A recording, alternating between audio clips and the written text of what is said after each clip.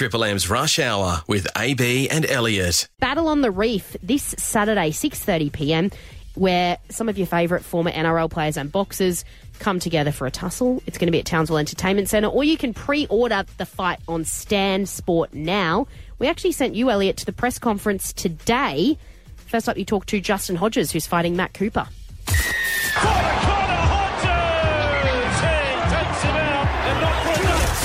To be honest, going into a fight, you've been relatively quiet in this one, letting Coops do all the talking. Do you think his words are going to match his abilities come Saturday night? Nah, look, obviously, words are cheap. We'll all get up there and talk a lot of crap, but at the end of the day, you got to get in the ring and fight on, At the end of the day, we're going to go in there. If I don't hit him, he's going to hit me, so I'm going to try and hit him as hard as I can. Intercepted by Jared Wallace.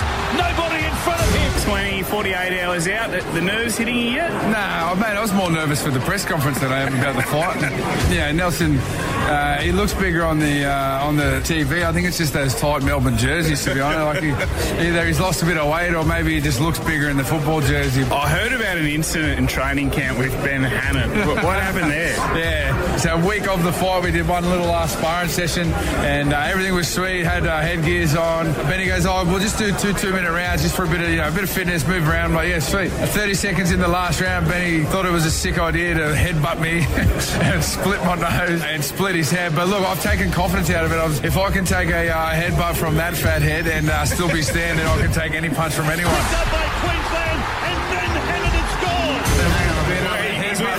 Has he already whinged about me just absolutely putting a hole in the middle of his face? He said that he headbutted you. If I can take a headbutt from the polar bear, I can take a punch from anybody. What do you mean you took it? You're lying on the ground afterwards, mate. Benny Hannon, while we got you, you were mentioning in the press conference that so many people had turned down the fight with Junior Paulo. What is it about your opponent that you think was the fear of God into others? Because he's the best in the business. My big thing is when we get in the ring, it's one man versus one man.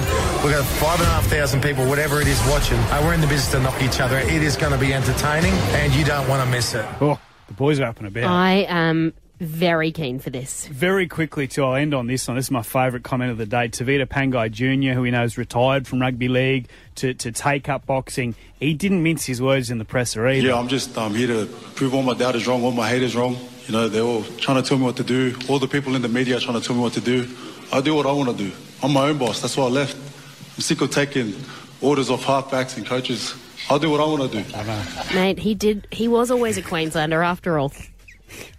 Taking orders from halfbacks. So Chad Townsend from the Cowboys was there watching the presser, a halfback himself. He just cowered into the corner.